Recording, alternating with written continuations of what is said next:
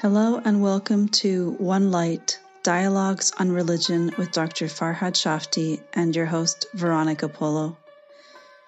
In this series of talks, Farhad and I discuss the role of religion and spirituality using the Islamic tradition as our framework, while simultaneously searching for universal truths that go beyond religious affiliation. Join us on our journey to untangle common misconceptions and deepen our understanding of the monotheistic tradition and beyond. Assalamu alaikum. Wa alaikum assalam wa rahmatullah. How are you? I'm fine, thank you. How are you? I'm well, alhamdulillah. So we're getting towards the end of Ramadan, and this is also our third and final episode of the Ramadan three-part series. So what we could talk about is what this means, this final period of Ramadan, which is supposed to be more blessed than the initial parts. They say that in the last 5 or 10 odd nights of Ramadan, an occurrence happens, Laylatul Qadr, which is the night of power or the night of destiny. And this is the night that it is said that the Prophet Muhammad, peace and blessings be upon him, received revelation. Some say he received the first verses. Some say in some way he received the whole message of the Quran. But it's a very significant and blessed night. So Muslims believe that if they are praying on that night, which we don't know the exact date of, you could receive a lot of blessings from making that connection, and that it somehow also sets your destiny for the year. So could you speak a little bit more about that, Farhad, and explain what that means, how you understand it?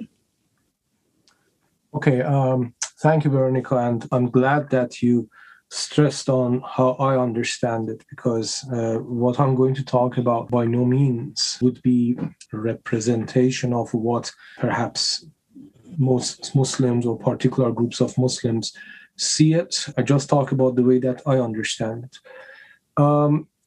From technical point of view, one of the most mysterious chapters of the Quran is the chapter of Qadr. Inna anzalnahu fi laylatul Qadr. This is one of the most mysterious chapters of the Quran. And the concept that it is passing to us is also very mysterious. There are many unanswered questions about the concept of Laylatul Qadr and about this particular chapter. When I say there are many unanswered questions, what I mean by that is that you find that there's no specific agreed upon answer for all these questions. Otherwise, every individual may have his own or her own answer. I have my own answers, but I wouldn't consider that as answering the answer to the question. I mean, to start with, you in a way, in a subtle way, you referred to one of them when you said this night of power or night of destiny. In other words, the word Qadr, does that mean power here? Does that mean destiny? Or does that mean measure or measurements or anything else? That is to start with about the questions about this. What exactly is Ruh, spirit, in this chapter when it talks about it? Is it Gabriel, or is it different from that? That's another question. What exactly is the meaning of بِإِذْنِ رَبِّهِمْ مِنْ كُلِّ أَمْرٍ? With the permission of the Lord, they come with or by or for every affair. And the reason I used 3 expressions is that all those expressions, and perhaps more, can be derived from the verse تَنَزَّلُ الْمَلَائِكَةُ وَالرُّوحُ فِيهَا بِإِذْنِ رَبِّهِمْ مِنْ كُلِّ أَمْرٍ. This مِنْ كُلِّ أَمْرٍ, this men, can be interpreted in many ways. For instance, you can interpret it as the Ruh, the spirit, whatever it is, and the angels are coming with the permission of God for every affair, or by every affair, or from every affair. It can be interpreted in many ways. Then there are some conceptual questions like, okay, we can understand from the Quran that Quran was revealed in the month of Ramadan. As you mentioned again, whether that was start of revelation or somehow the truth of the Quran was revealed and then gradually it was revealed through 23 years. That is another question to ask.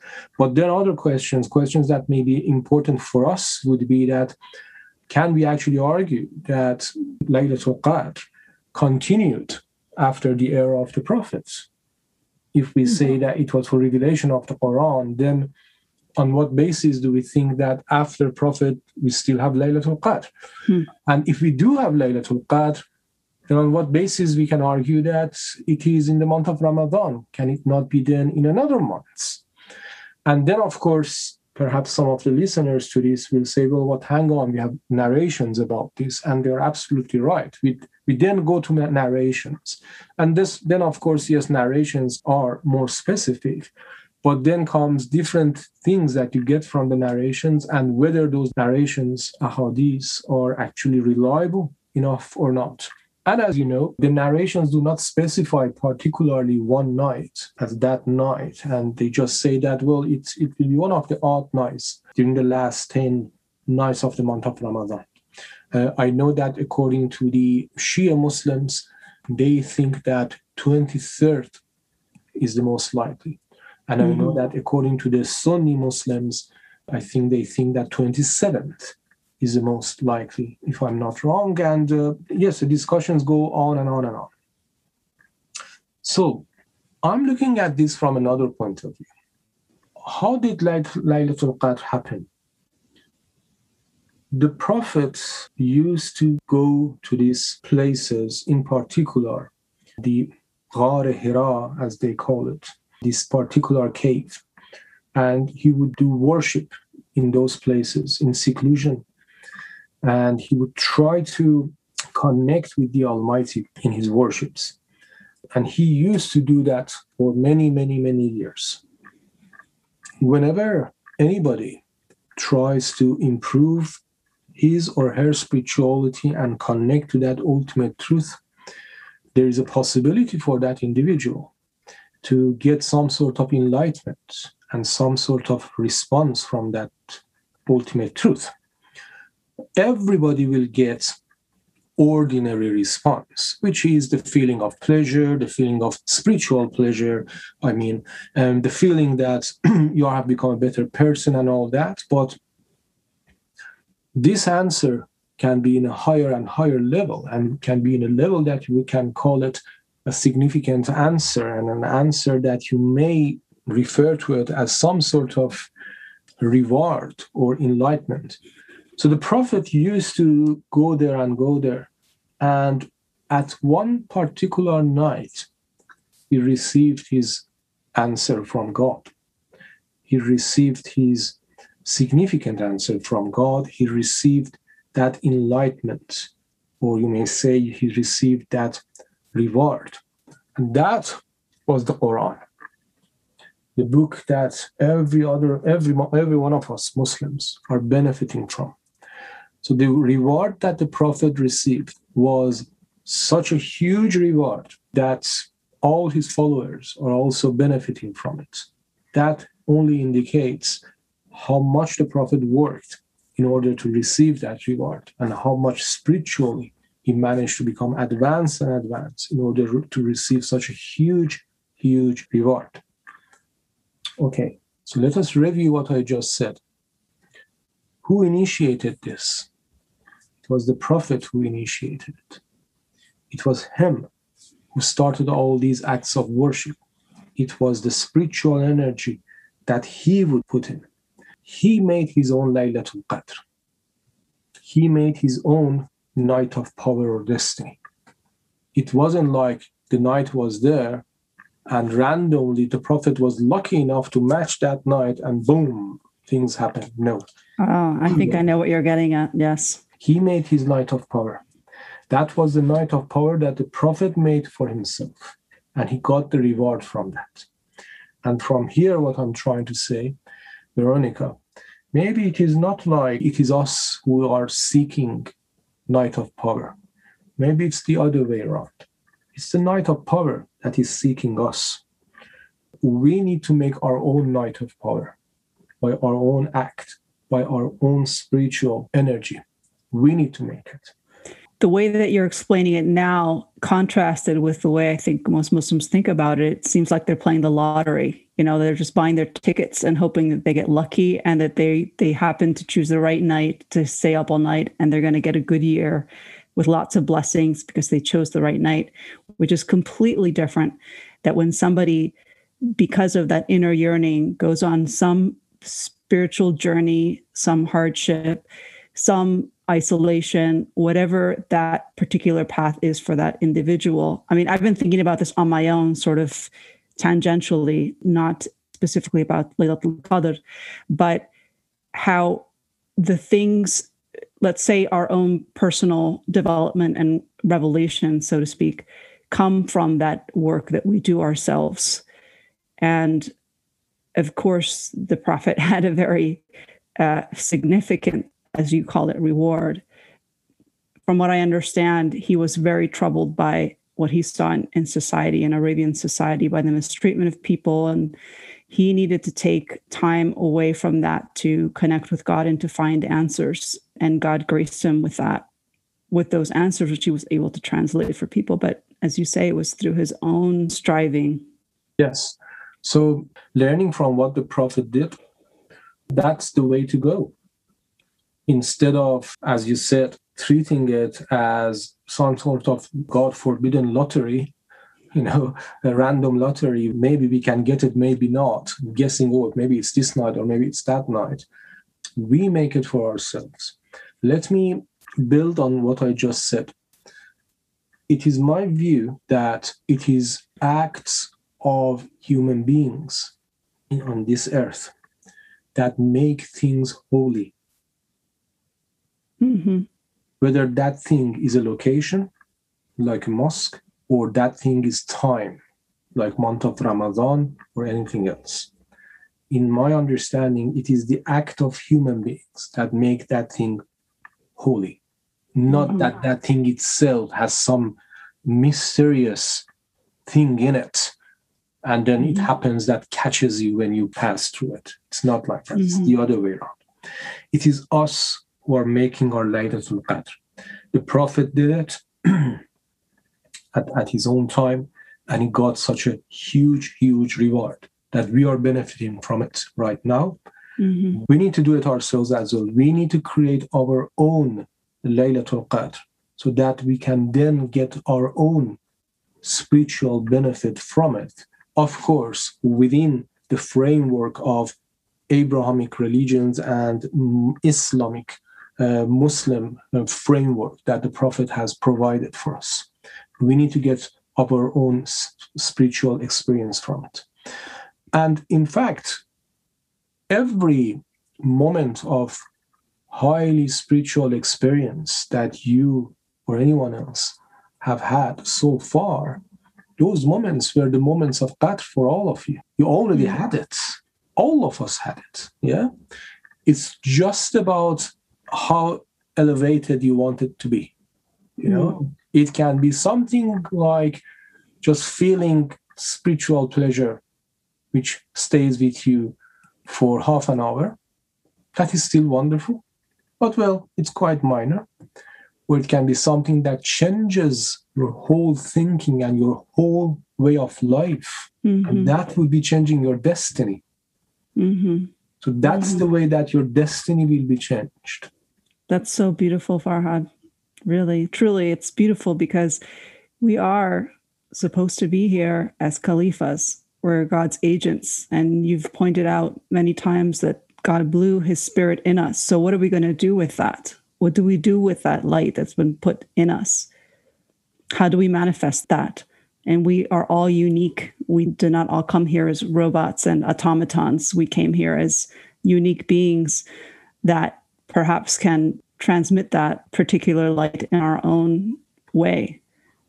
Even though, of course, there's that wisdom that comes from the prophets themselves that guide us, because we also need that external guidance. But we also need to make the inner journey ourselves, because that's our work. Yeah. And just talking about this destiny and following up from what I said was that you can do it in a level that you change yourself, and therefore you change your destiny. If you want to see what level the Prophet did, see the level that the Prophet did, that he changed the destiny of the whole world. The reverberations around, if you think of it as a sound wave, after his passing, his message just continued to spread. Continues. So look at the level of reward that he got, the effect of it to the destiny of the entire humankind. So this is the way that I see it. Now, I need to say perhaps one or 2 points here, and that is, so does that then go against, for instance, deciding that most people are saying, let's say, it's the night of 27th, so I want to put my effort, concentrate my effort on the night of 27th. Is this going against that? No, of course not. So you can decide that, it's a month of Ramadan, it's the last 10 days, it does make sense that this is a good time to try to reach that level. I can see friends, neighbors, all of them trying to concentrate on these particular nights. This produces lots of spiritual energy. Exactly. Why should I not put myself in line with that? Absolutely nothing wrong with that. But as long as we remember that at the end of the day, it is you who needs to produce that. Okay, so the platform is ready for you. You want to do it on the night of 27th? Beautiful. But this is only the platform. You need to produce on this platform. Just being on that platform, I cannot say does not have any benefits. Of course, it can have benefits, but it won't be that benefit that you will look for the Laylatul Qadr, for the night of power or destiny or measurement or whatever you want to call it. Mashallah, it's a beautiful interpretation. But I think both can coexist. Both can coexist. Your own inner seeking and the communal acts that inspire us to do something. And, maybe, I say maybe because I cannot say it for sure, but maybe the reason we do not have specific instructions about what this night is, and in some of the narrations it says, well, seek it during those nights, is because of the same thing. That, you need to find it. You need to make it. Now, I want to also say something else. Now, imagine that I make these arguments, and imagine that people argue against it and say, well, beautiful argument, but that goes against what most Muslims know, and that goes against the appearance of some of the things that we have in some of the narrations as well. So we disagree with you. We don't think what you're saying is right, okay? I would argue that even if you go with the popular understanding about this, still you will end up with the same practical conclusion. Because you see, a very common question that people ask is this: Laylatul Qadr, the night of destiny, if I happen not to do well on that night, let's say I just sleep the whole night, or I'm up, but I'm not up for any acts of worship or anything, or I'm doing acts of worship, but I see it's not helping. I don't have the concentration at all. So is that me then? I have no choices, so I have no other opportunities. So this is me. My destiny has gone wrong. My prayers for forgiveness has gone wasted, and I'm not going to be forgiven for the next 12 months. So basically, I don't need to even worry about it because I cannot change it. I need to wait if God gives me enough time to try to do it again next time. The traditional answer to this question is no, it is not like that. How do you know? Because it might be that in that night, it is your destiny that, for instance, 3 months later, at one night, you manage to get that spiritual energy and you ask for forgiveness and God forgives you, and then you become connected to that spiritual level that you would like to be connected, and there you go. So even though in that night you haven't done anything, but it might be your destiny that you will do it a few months later. So see, still it goes back to your own act, to you doing something. So what I'm trying to say is that even if somebody disagrees with me, And even if they say, no, it's all about randomly trying to find that night, even if that is the case, still when it comes to practicality, all the scholars who have that belief, still they say, it is you who need to do something. It's not just that night. You need to do something. And then the question that comes to my mind often is to compare it. What's the situation with non-Muslims? So non-Muslims don't stay up all night, so they don't get a reward, or their destiny is not set on that night, or it just, from that perspective, it doesn't make sense to me. Yes. So if you go with that perspective, this commonly believed perspective, then it seems like what we are saying is that of all human beings, God has only specified Muslims to benefit from that night of Qadr, night of destiny. Even for Muslims, God has not specified it for them, but anyways, just for the Muslims.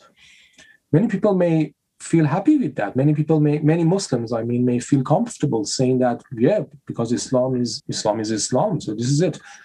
I don't feel comfortable with it. I don't think you feel comfortable with it, because I always say it, and I think you also agree, God is God of everybody. He's not just God of Muslims. Right. Also, even if we go with this very, very limited way of thinking, where was the night of destiny and Laylatul Qadr before Islam? Mm-hmm. Surely the destiny of the human being and the world needed to be managed before that as well. So are we saying that it was only after Prophet Muhammad that Laylatul Qadr started to happen? Actually, the traditional view would not approve that, because according to the traditional view, it is the night itself that is important, not what the act of individuals like Prophet was. So then that night needed to be there even before Prophet Muhammad. So do we have any mention of that in the other scriptures that we believe were coming from God? No, we don't have.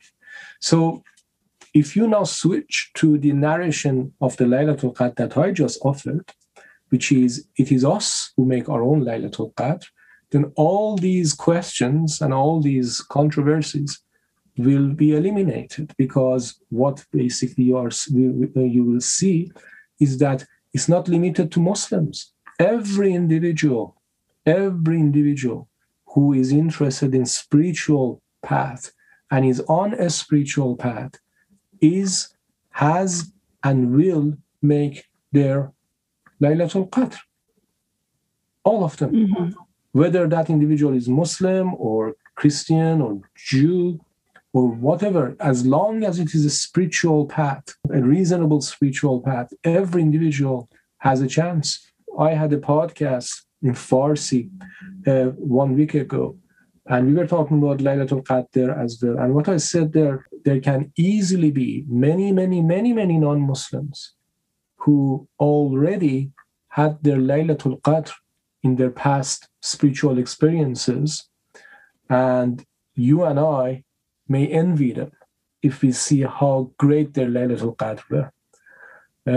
So it is something that is open to every human being, and every human being will make their own Laylatul Qadr in their own way.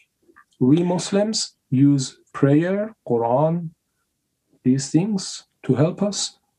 Those other people may use other tools, but all of us are interested in one thing that is in common between all of us, and that is to connect with that ultimate truth, and through that connection to become better people. Right. So for people who don't speak Arabic, the concept of Laylatul Qadr, again, is a night of destiny, a night of power, connecting with God. So whatever your path is, you develop your relationship with God throughout your life. Your path instructs you or helps you or guides you on how to make that connection in a way that is affirming and changes you for the better. Yeah. Maybe it was destiny. So that merging, whatever that is that you work for, that causes a sort of a revelation or a merging or an enlightenment or whatever you want to call it with God. It's that journey, it's that work that you do, whatever your path is. Yeah, so what I said was that you connect with that ultimate truth. And by connecting to that ultimate truth, you try to become a better person. because that's the most important thing. Your connection can only remain strong and sustainable if you deserve it. So you need to become a better person. So it's like a circle. You connect, you become a better person, your connection becomes stronger, and just adds to itself like that in a circle. Wonderful. Okay, so we've talked about Laylatul Qadr. Something else that we should think about is how to transition out of Ramadan into the rest of the year. So I've talked with people who have had different Ramadan experiences this time around. Some people have struggled because of personal situations. I've talked to some people who've found this Ramadan to be transformative and very special. So I think it's different for everybody, but hopefully everyone has benefited in some way, whether it's outwardly noticeable or not. So how do we take whatever benefits, whatever we've done to make us deepen during this time and carry it forward? I think we talked about this in the first session that we had in the month of Ramadan, where we were talking about what was the purpose of the month of Ramadan. And we said that the Quran says it's to increase your taqwa, your piety. Basically, what we said was that it's all about becoming a better person, improving yourself. I think we talked about this thing that purification is really about three relationships: relationship with God, relationship with others, and relationship with ourselves. In any of these relationships, if we try to be better and do better, then we can argue and we can claim quite correctly that we have managed to become a more pious person. It doesn't need to be something huge. You don't need to think that, okay, so I'm going to make such a drastic change in my life. Well, if you can, in a positive way, why not? But normally it's not that easy. Normally individuals manage better when they do things gradually, step by step, or half step. So if we choose one thing in our system as an individual, and we say that I just try to fix this, learning from my experience of month of Ramadan, I will try to fix this during this month and keep it fixed for the rest of my life. And that's the way that we are benefiting from this month. As I said, it doesn't need to be necessarily in our relationship with the Almighty. I said there is a triangle here. It can be in any of those parts of the triangle. It can be in our relationship with God, relationship with ourselves. For instance, a person might say, I'm a very disorganized person. I'm seeing that I'm not benefiting from my time the way that I should. So I will try to organize myself. That's what I pick up from this month of Ramadan. That's good. I would include that in the concept of purification. Or you might say that I'm often not good with my, brother and sister, or my neighbor, or whoever, or I sometimes become angry very quickly. So I try to control that. Okay, that's fine. That's still spiritual. These were two sides of that triangle. Or the third side could be your relationship with God. You may say, I'm not reading my prayers on time, so I'll try to read them on time from this point on, or I do my prayers very fast. I try to not do them very fast. Again, going back to the side of your relationship with yourself, it can be a sin that you know is sin, and you do it. And you can decide, okay, I'm not going to do that anymore.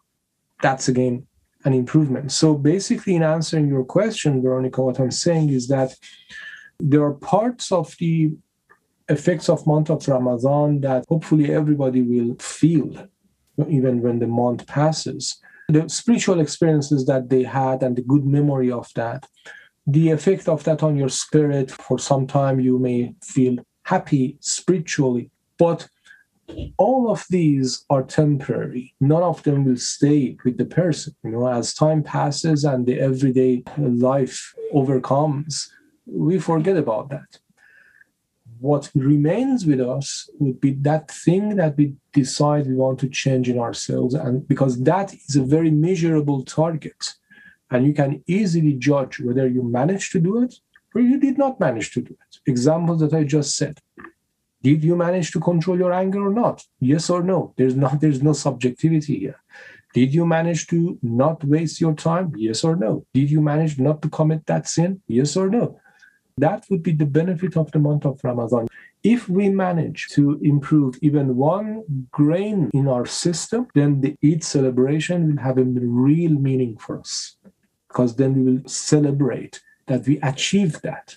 If we don't have it, then what is it that we are celebrating? We are just celebrating that, wow, I can eat now, rather than celebration of an achievement. So, Farhad, you are a management science teacher, which some of our listeners may not know. And it's funny when I listen to you sometimes because I can see the management science part of you coming through, because you see things in sort of a very quantifiable way. But I think that can be very useful to think about and to implement. I appreciate some of the words that I used might be management science words. I cannot help that. But the concept is very important, because you see, I always think about this and I always talk about it with my loved ones, that sometimes we feel spiritual benefits, but when you look back, you find that it was nice, but it never went further than feeling. It didn't change anything.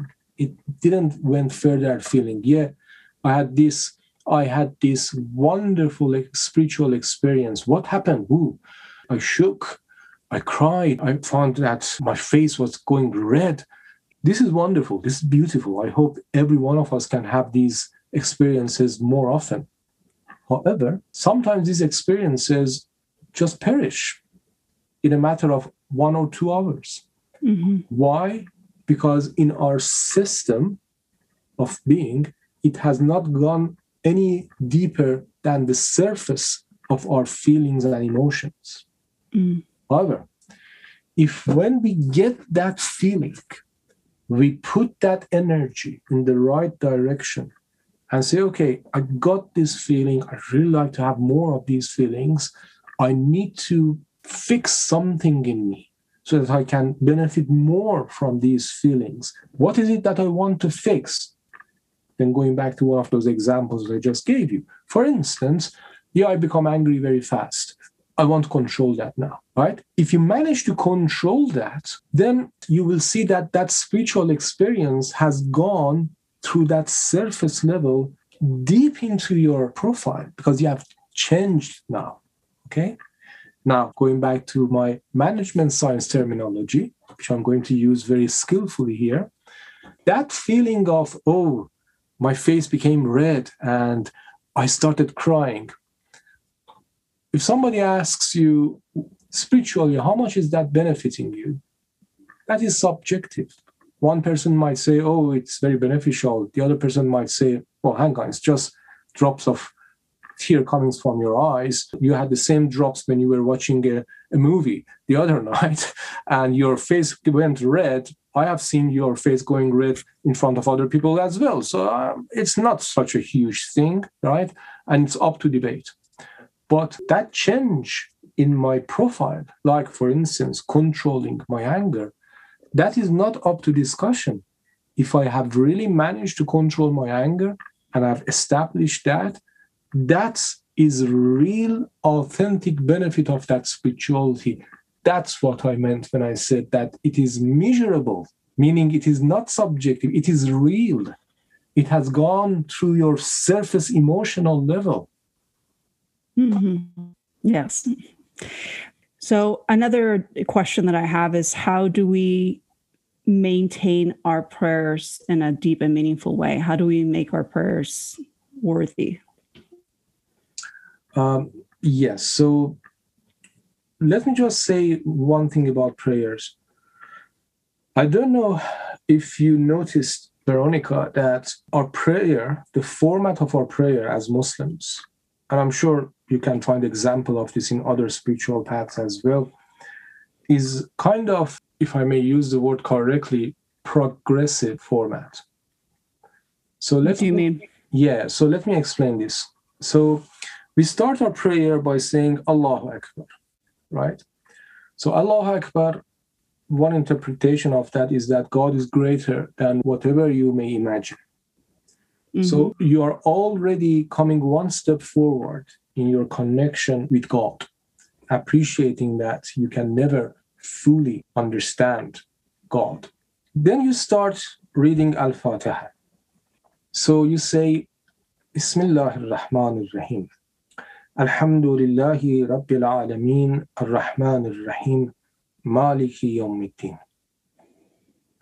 Then you say, Iyaka na'budu wa iyaka nasta'in.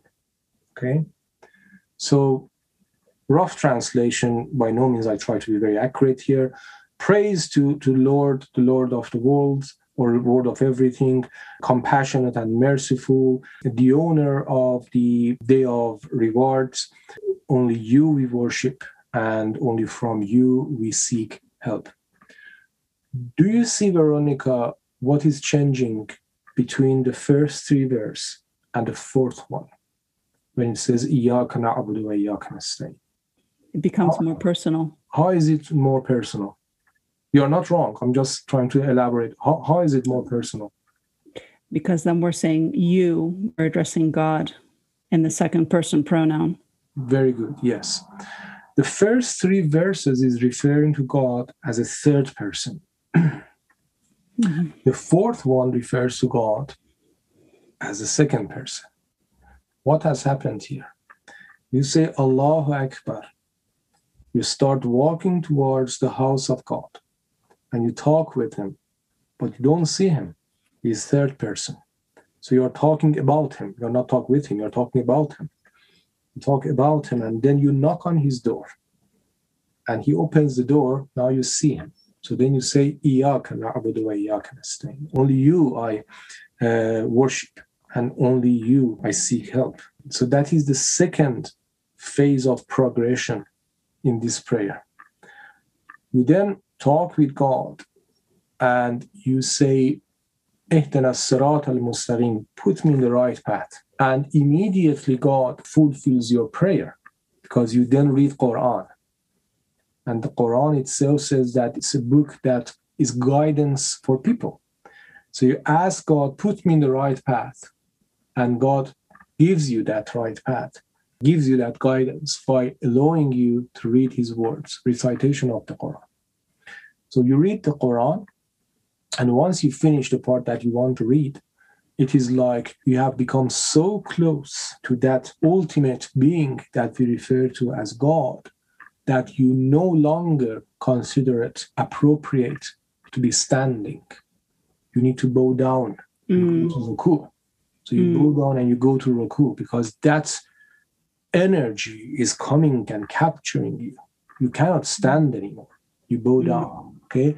You stay in that situation as long as possible so that your spiritual capacity develops itself and absorbs what you are getting. Once you feel that, yeah, I can take it now, you stand up. But now that you have stood up, you see that you are closer, even more closer to that ultimate truth. This time, even bowing is not going to be enough. So you fell down on the ground. That is your prostration. That is your sajda. And you stay there. You stay there enough so that that capacity develops itself again. And same thing happens another time. You sit down and you see it again, and you go down again, and you do that twice. So in each stage, you are progressing. In each stage, you are getting closer and closer to that ultimate truth. And imagine that at the end of the prayer, when you say Assalamu alaikum wa rahmatullahi wa barakatuh, greetings or peace to you, and rahmah, compassion of the Almighty and his blessing, well, I don't want to say that is not true. Of course, in some ahadith and narrations, you have that you are saying blessing and you are saying peace to the angels on your right and left. That is fine. But next, beside that, I want to say something else. When you do a prayer like that I just mentioned, by the end of it, you will become a new person. It is as if you were born new from your mother. You become a new person. You have become a new person, so then you say salam to the world that is around you as a new person. That salam is actually meaning that salam to you because I'm a new person. And you are a new word for me now. MashaAllah, that is so beautiful. Beautiful. That is the start of your life after that, start of your new life after that. So just imagine if you can do this 5 times a day. This is like a fast-track spiritual journey then. Wow. And that then takes us back to the narration from the Prophet that said that the Prophet referred to some of the sins that people can easily pick up.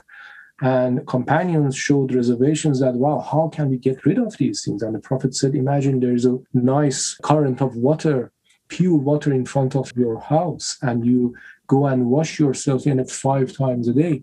Does any of that dirt remain on you? It is this kind of prayer that will do that.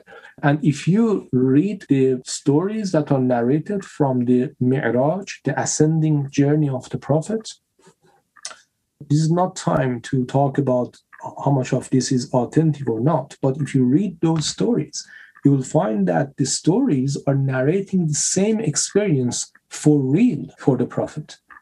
That he says he goes up there and he sees this truth is coming towards him, and he goes to bow and he stands up and he sees it again and he goes to prostration. He practically had the same experience. He lived prayer by that experience. So in a way, maybe we are illustrating that experience in this way that we are doing it just now. I think if we think about prayers in this way, when we get to Iyaka na'budu wa Iyaka nasta'in, if we make it like a sign for ourselves that just automatically, as soon as we say it, we pay a little bit more spiritual attention, then we start to gradually see the benefit of it. Then every prayer that we read, when you finish your prayer, it is as if you have come out from a spiritual shower, from a very pure water. And that's when you will actually look forward for the next prayer. That is so beautiful. That really touched me. There's something about the way you described it, going from the prayers to the actual physical motions. I could just really viscerally feel it. It's beautiful. Inshallah, we can all do prayers like that. Inshallah. So that is my answer to your question about prayers. I don't know why, but of all the things we've talked about on this podcast, which has been a lot of things, but your description right now of prayer just really impacted me. So alhamdulillah, thank you so much for that. I appreciate that. I think I needed that. No problem. Thank you. And remember us in your prayers. And these things are important. Praying for each other, everybody praying for each other is very important that when we pray, we first pray for other people. Maybe we can talk about that on some future show, because I don't feel that I know how to channel my prayers towards other people as much as I'd like to, because I think about people a lot. I worry about people, but I don't know how to pray for people. So maybe that would be an interesting thing to talk about in the future. So thank you so much, Farhad, for your time. Thank you. And I hope and pray that the rest of the month of Ramadan is going to be full of blessing for you and everyone else. Same for you. Assalamu alaikum. Alaikum assalam wa rahmatullah. Thank you for joining us for today's episode. We welcome feedback at onelightchat@gmail.com. That's onelightchat, ONELIGHTCHAT or leave us a voice message at anchor.fm/Veronica Polo. Peace and blessings.